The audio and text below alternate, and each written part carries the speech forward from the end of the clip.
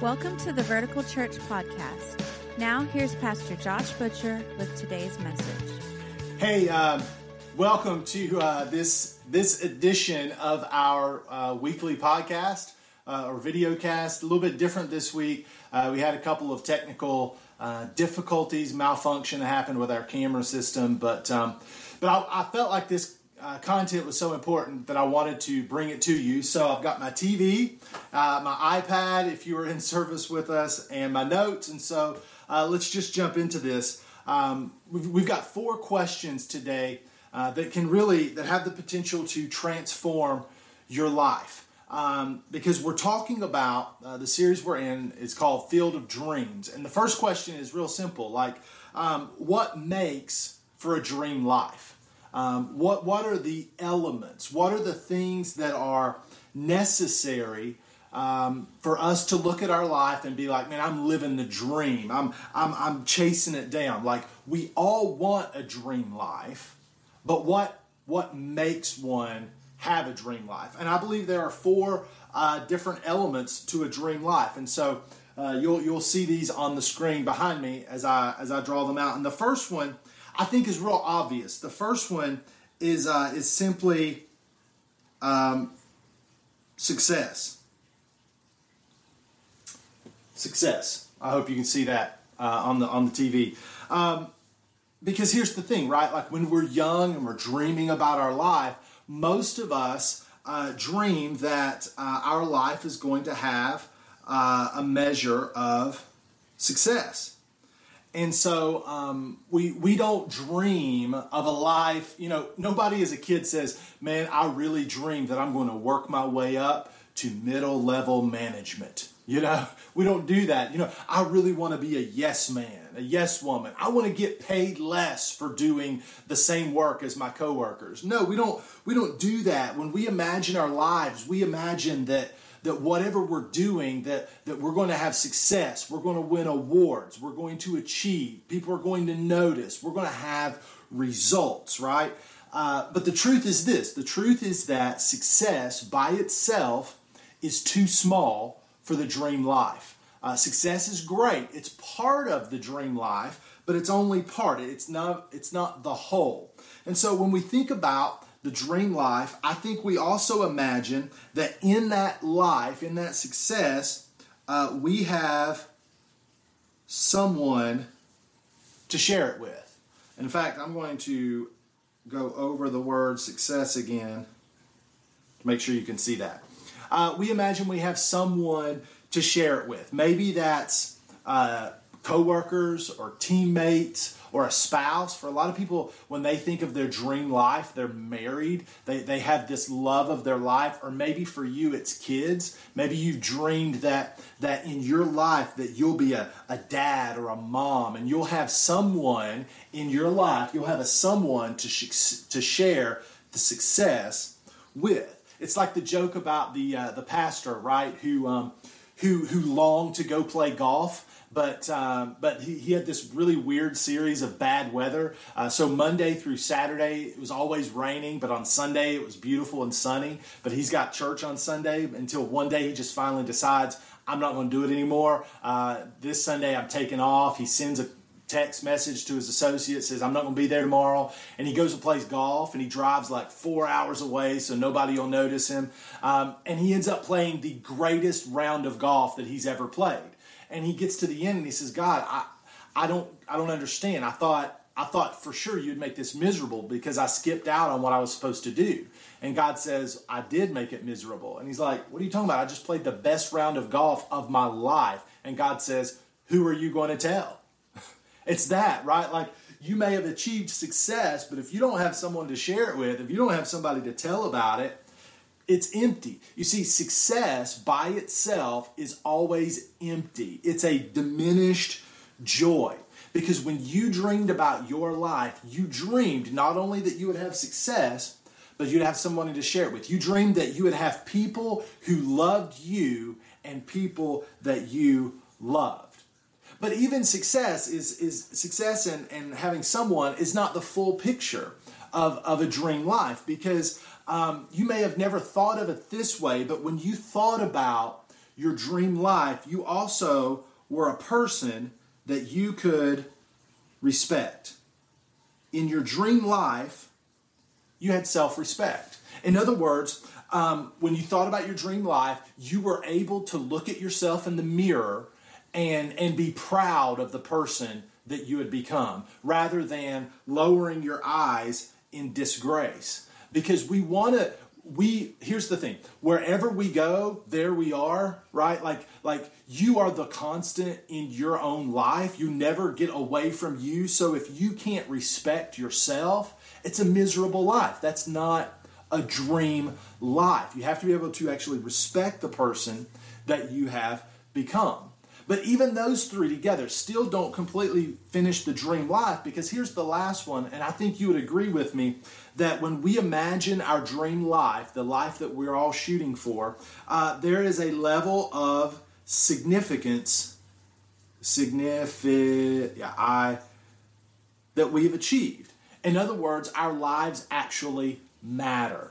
It's not just making $1, it's making a difference. You know what I mean? Like, we don't want to just make $1. No, I want to make a difference. I want to know that my life counted for something, that there was a purpose here for my life. Now, you would probably agree with me, if we achieved all of this in our life, that would be a pretty good life.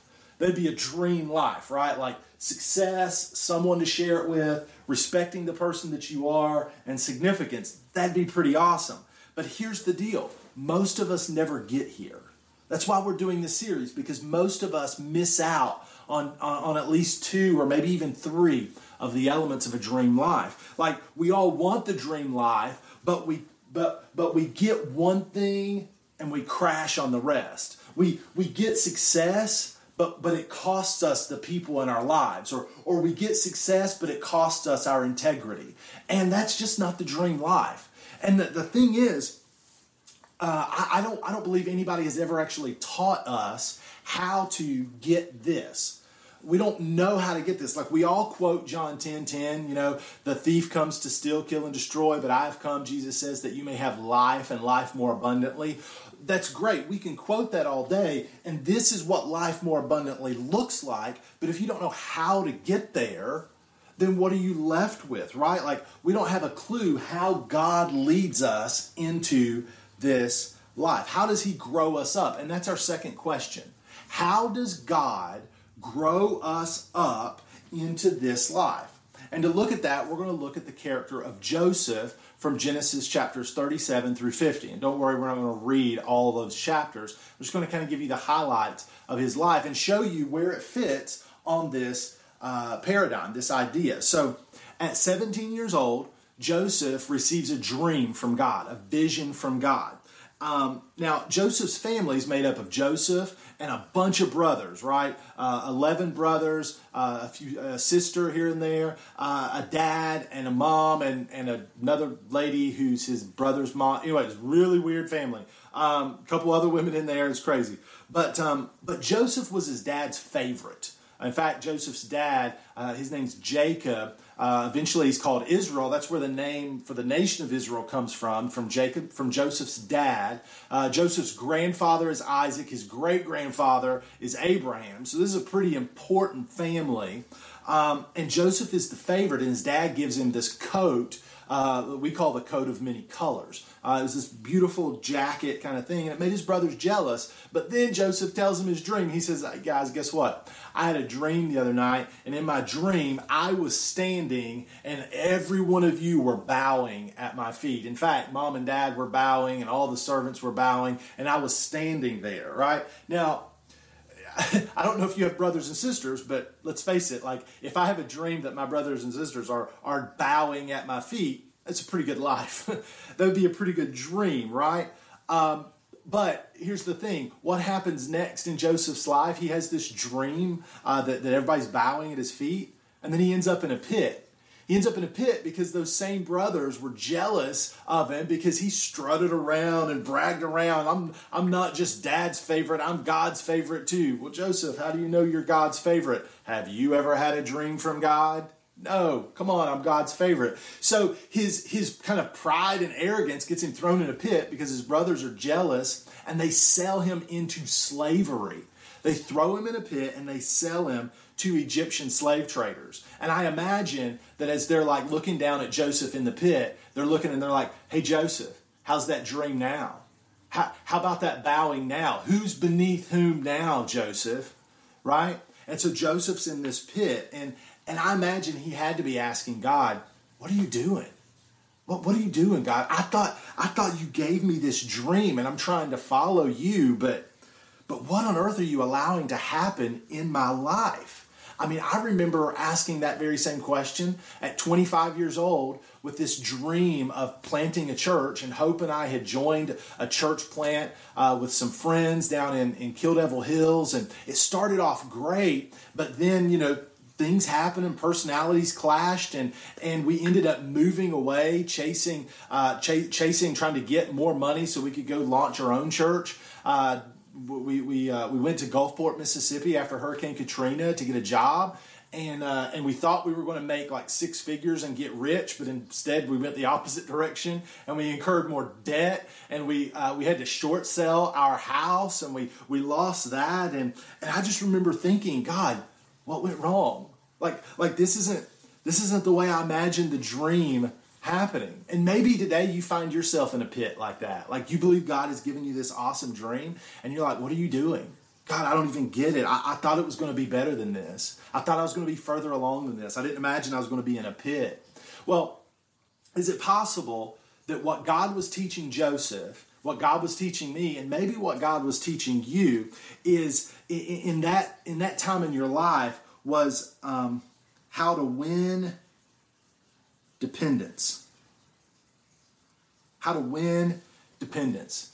Because you see, the dream in Joseph's life was going to be accomplished not by Joseph's power, but by God's power. Because if it's God's plan, it's God's power. If it's God's purpose, it's God's power. It's not yours, it's not mine. So to grow Joseph up, God had to strip him of all self-reliance. Joseph, if this is going to become true in your life, if this dream is going to become a reality, you have to understand it's not about you. It's not about you, it's about me. And so God strips him of his name. He comes from a prominent family, servants and people attending to him. That's gone. Strips him of his resources. His family had a lot of wealth. All of that's gone. He's a slave. Strips him of his freedom. Joseph can't even go do whatever he wants to do. He is a slave to someone else. Which brings us to this other kind of side note. Listen, to grow up human, in a human physical sense, is to move from dependence to independence, right? Like when we're born, we're babies, we can't walk, we can't crawl, we can't even feed ourselves. Somebody has to take care of us. But as we grow, we become more independent, right? It's why kids are born so stinking cute, because as parents, we look at them and we're thinking, I can't imagine my life without you. But then God makes them teenagers. And God gets them a little bit older, and we think, I can't imagine you staying in my house any longer. And because we are pushing them towards independence. But listen, to grow up spiritually is the exact opposite. We move from independence to dependence. We come to God distanced from him, separated from him, living life on our own, making our own choices. And the more mature we become in Christ, the more dependent we are on God's power, on God's presence in our lives. So Joseph is learning the very thing that Jesus said in John 15, that I am the vine and you are the branches. Apart from me, you can do nothing. That's the same thing that I had to learn, and maybe that's the thing you're learning right now, is how to win dependence. Well, later on in Joseph's life, in his early 20s, he's working for a guy named Potiphar. Not really working, he's a slave for a guy named Potiphar, who's an upper high-ranking official in Pharaoh's government. And he's risen to the place of overseeing the entire house. He's like the head guy in the whole house, overseeing everything. And then Potiphar's wife makes a sexual advance towards him, a sexual affair, if you will, an indecent proposal. And Joseph has to decide in that moment, what kind of person am I going to become? what kind of person am I going to be? And we all face that question, right? We all face the question of Joseph's question was, I might be a slave on the outside, but I don't have to be a slave to my passions, to my desires, to something that could be pleasurable to me. And in that moment, I think the second kind of breakthrough in Joseph's life came when he learned how to win within. How to win within, how to win on the inside, how to make the right decision even when nobody else is watching, even when the wrong decision would feel so right. And he did. He made the right decision. He ran from Potiphar's wife. But sometimes even making the right decision, you can still lose, because that's what happened to Joseph. Potiphar's wife got ticked off that Joseph turned her down, and she accused him of rape. And Joseph's just a slave, so he gets thrown into prison. So he started off as a slave. He kind of rose up a little bit to become a servant, high-ranking servant. Now he's in prison. Have you ever made the right decision and the circumstances got worse? I want you to know, even if that happens to you, God's not done. Let's just sit here with Joseph for a minute. See, Joseph is a servant. Now he's a slave. And he's probably tasked with doing menial things like getting on his hands and knees and cleaning the floor, cleaning the bathrooms, where nobody notices him. In fact, probably important people are walking by the whole time as he's a servant, a slave, and they don't notice him. They don't notice Joseph there. To them, he's a nobody. He's nothing. And I wonder if in that moment it occurred to him, I used to be important. I used to be a somebody. I used to be honored in my house. I used to be favored by my father. I had a coat. I had servants. And I never once really even acknowledged them. I never valued them. I never even paid attention to how I treated them. In fact, I treated my brothers like they were beneath me. I was so braggadocious, so arrogant. Maybe in this season in God's life, in Joseph's life, God is teaching Joseph how to win with others, how to value people, how to really value people. See, what if God has you in places like he has Joseph, where you feel humbled, where you're down, on your knees doing what you don't want to be doing, begging God to lift you up, begging God to get you out of this circumstance, but God has you there because he's changing the way you view people, the way you value people. Maybe God's trying to teach you, maybe God's trying to teach me something about winning with other people. Well, fast forward into Joseph's life. Years go by. He's 30 years old, and Pharaoh has a dream. And in Pharaoh's dream, he tells his dream interpreters, and none of them can figure it out. They have no idea what the dream is about. And so this one guy says, well, there's this guy. He's in prison. He can interpret dreams. And so Pharaoh's like, well, bring him up, clean him up. Let's get him up here. Let me tell him and see if he can do it. So they bring Joseph up, and Pharaoh looks at him and he says, hey, here's the dream. Can you interpret this dream? And Joseph says, no, no, I can't interpret a dream. But then he says, I can't, but God can. You see, what Joseph has learned is if I can do anything, it's only because I'm dependent on God. Anything that comes out of my life, it's because God does it. So he tells Pharaoh, I can't, but God can. And if God chooses, he'll give me the interpretation of your dream. So Pharaoh tells him his dream, and Joseph says, yes, here's what God says. You're going to have 7 years of plenty, and that's going to be followed by 7 years of famine. And Joseph doesn't just present the problem. He actually goes a step forward and gives Pharaoh a solution. He says, here's what you need to do. You need to find a person who can oversee this operation. And during the 7 years of plenty, you need to store away food so that during the 7 years of famine, you survive, that you have plenty in your stockpiles. And Pharaoh says, listen, I don't see anybody smarter than this guy. You have the job. You're in charge. Matter of fact, you're number 2 in the whole country. So in one day, Joseph moves from the prison to the palace. That's pretty awesome. That's a pretty big promotion.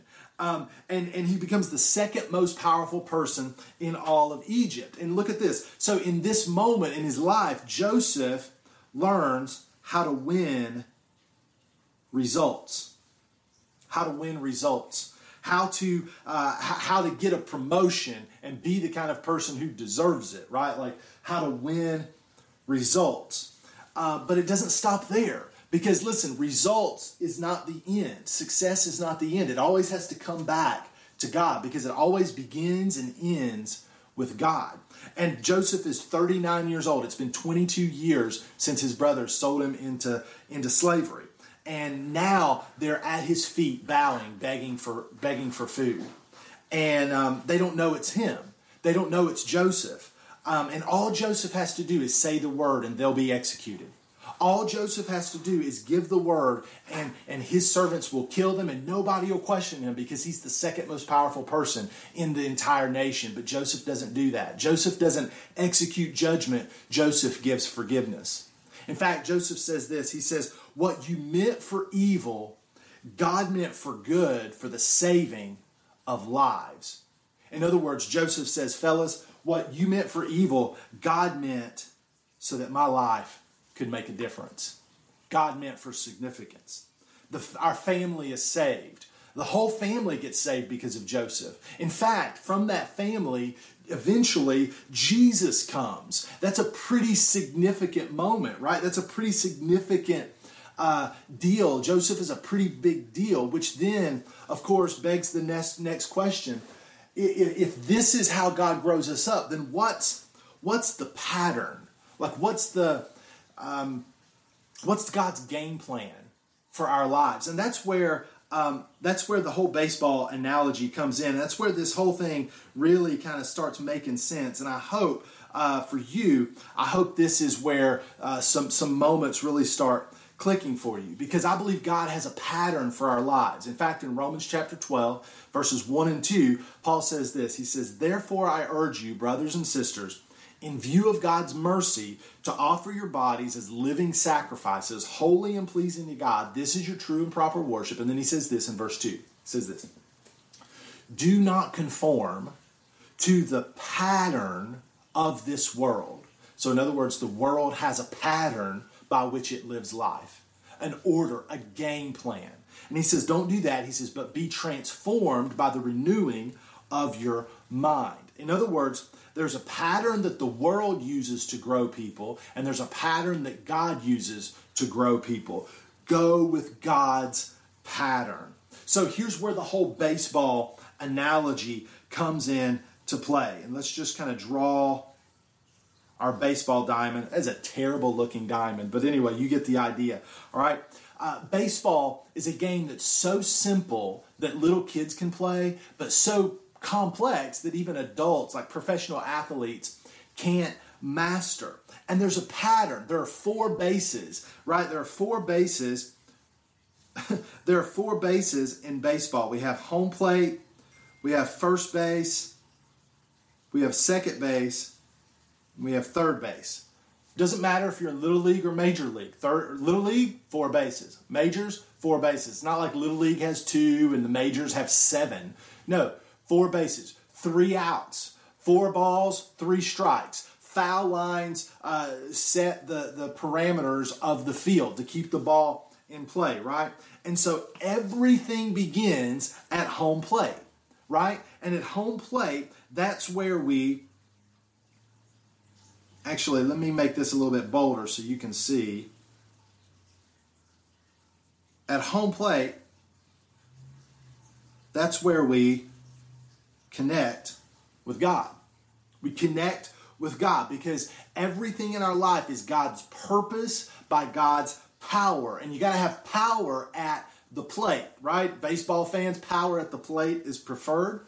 And so even if you're not sure about God, even if you're not sure about Jesus and you're uncertain about all of this, you still have to answer the questions. Why am I here? Where did I come from? What's my purpose in life? And so it all begins right here at home plate where we connect with God. God loves us and he wants us to be restored to him and connected to him. So the first thing is connecting with God, and then the first thing God does in our lives is he takes us to first base and he begins developing character character. So we've got connect, we've got character. Because here's the thing, when we come to God, the first thing that we're doing, right, is we're praying, God, I need you to change this. God, I need you to change that. Lord, would you change my job? Lord, I didn't realize my spouse was so selfish. I didn't realize my kids were so annoying. God, would you change them? God, I need a bigger house. Could you give me a bigger house? But the first thing the Holy Spirit does in your life and my life is he centers in right in our hearts. And he says, I want to start by changing you. I want to begin right here on first base. And here's the truth. Most of us get thrown out before we get to first. Now that's true in baseball, and that's true in life. Most of us never make it to first base. But if we do make it to first base, second base is the people base. Second base is about community. Community. See, the first and greatest commandment, Jesus says, is this. He says, love the Lord your God with all your heart, soul, mind, and strength. See, it says the first base is this. It's connect. Love God. But then he says the second commandment is just like it. Love your neighbor as yourself, right? Love your neighbor, second base, as you love yourself, first base. Love God, love yourself, love others. This is God's game plan. You get through second base, then that takes us to third base, and third base is the competence base. It's the performance base. It's where you start seeing success. It's where you start realizing what you're doing starts having results. But notice this: it doesn't end on third base. Life isn't about getting to third base. If you're in a baseball game and you get to third base and the inning ends, guess what? You didn't score. You got stranded. And a lot of people get stranded on third base because they think that's what life is about. No, you got to get home. You got to live for something greater than yourself. You got to live, and you come back to home plate. Significance, purpose, difference. I'm living life larger than myself. I'm living it for God's glory. This is God's game plan for our lives. This is how God grows us up. And check this out. The order actually matters, right? If this is God's pattern, then what's the world's pattern? How does the world live life? Well, the reality is the world lives life by the same things. The world says the same things are important, but it goes about doing them in a different way. See, Paul says don't conform to the pattern of this world. Well, what's the pattern of this world? The world runs the bases backwards.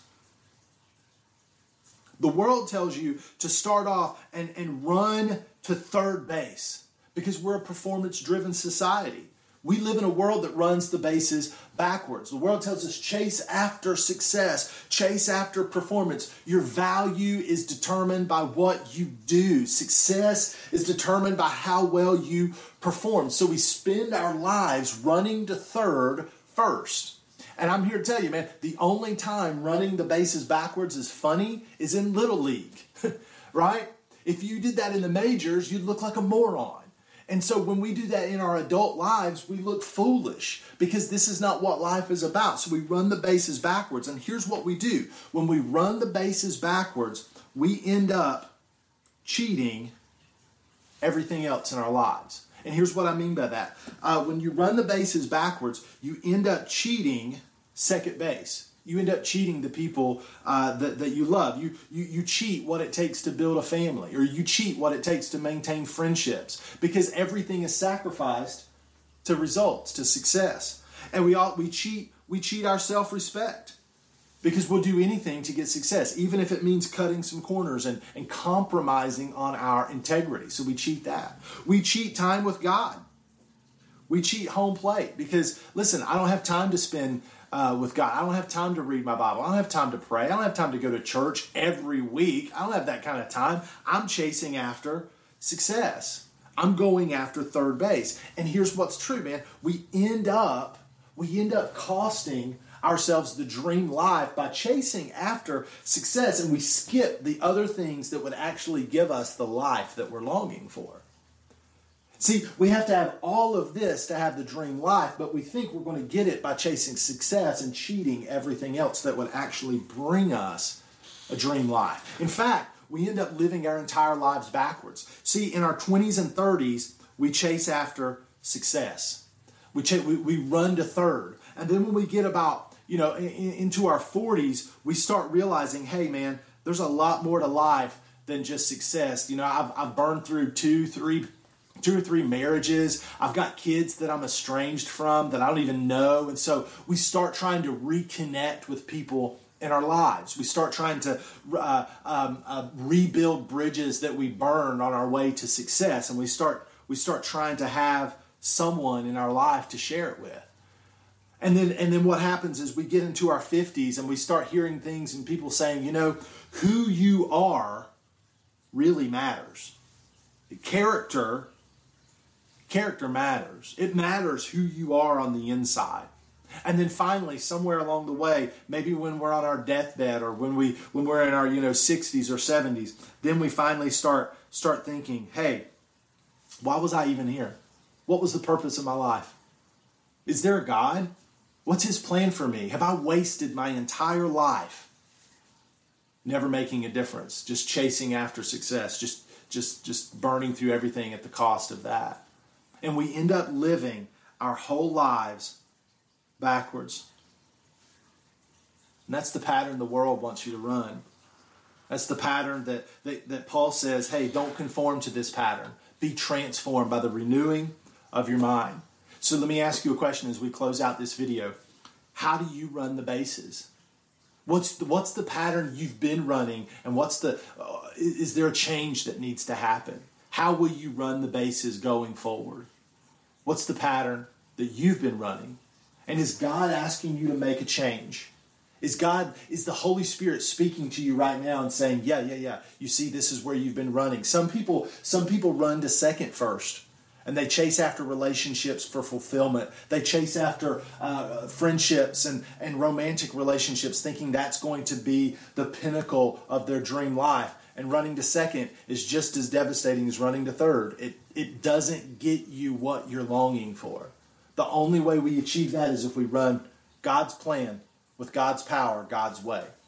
So let me pray for you as we wrap up this video, that God would just lead you to running the bases the right direction. Lord, we pray right now, we have to confess that, God, we've been running the bases backwards. Many of us have been running the wrong direction, and we're losing. God, we're losing. We need a fresh start. We need a new at bat. God, we invite you right now to renew our minds, to transform our thinking, transform our lives. Maybe right now you need to surrender your life to Jesus. Maybe that's where you need to start. You need to start by connecting with God for the first time. If that's you, it's not complicated. Just tell him, say, Lord, I want to surrender my life to you. I've been doing life backwards, and I want you, Jesus, to lead my life. Or maybe you need to recommit your life to Jesus today. Maybe you look at it and you say, God, I've gone adrift. I've gotten sloppy. I've been running my life the world's way. And God, I need to change. I need to make a difference. Whatever your prayer is, I just pray right now that God would give you the courage to confess and then own what is yours. What base have you been neglecting? What base have you been running to first, chasing after the dream life? I pray that you would have humility to ask God for help and then to surrender to him as he teaches you and leads you, not just today, but over the next month and a half as we continue this series. God, just lead us and guide us into the truth of how you want us to live. We want a dream life, but we know to have a dream life, God, we got to do it your way, with your power, for your purpose. Amen. Amen. I hope you'll join us for the rest of the series. Hope you have a great rest of the day. We're kicking off this coming Sunday by looking at how do we get on base? How do we get to first base? I hope you'll join us for that. You'll have a great rest of the day. God bless. Thank you so much for joining us today. We always appreciate hearing how God is moving in your life. We all have a story to tell, and we'd love to hear yours. Please visit verticalchurch.tv and click on the little pencil icon called Amen Corner to tell us your story. Also, if you'd like to support the ministry of Vertical Church financially, you can do so by clicking the giving link at verticalchurch.tv. Thank you again for taking the time to join us as we point those far from God to life in Jesus.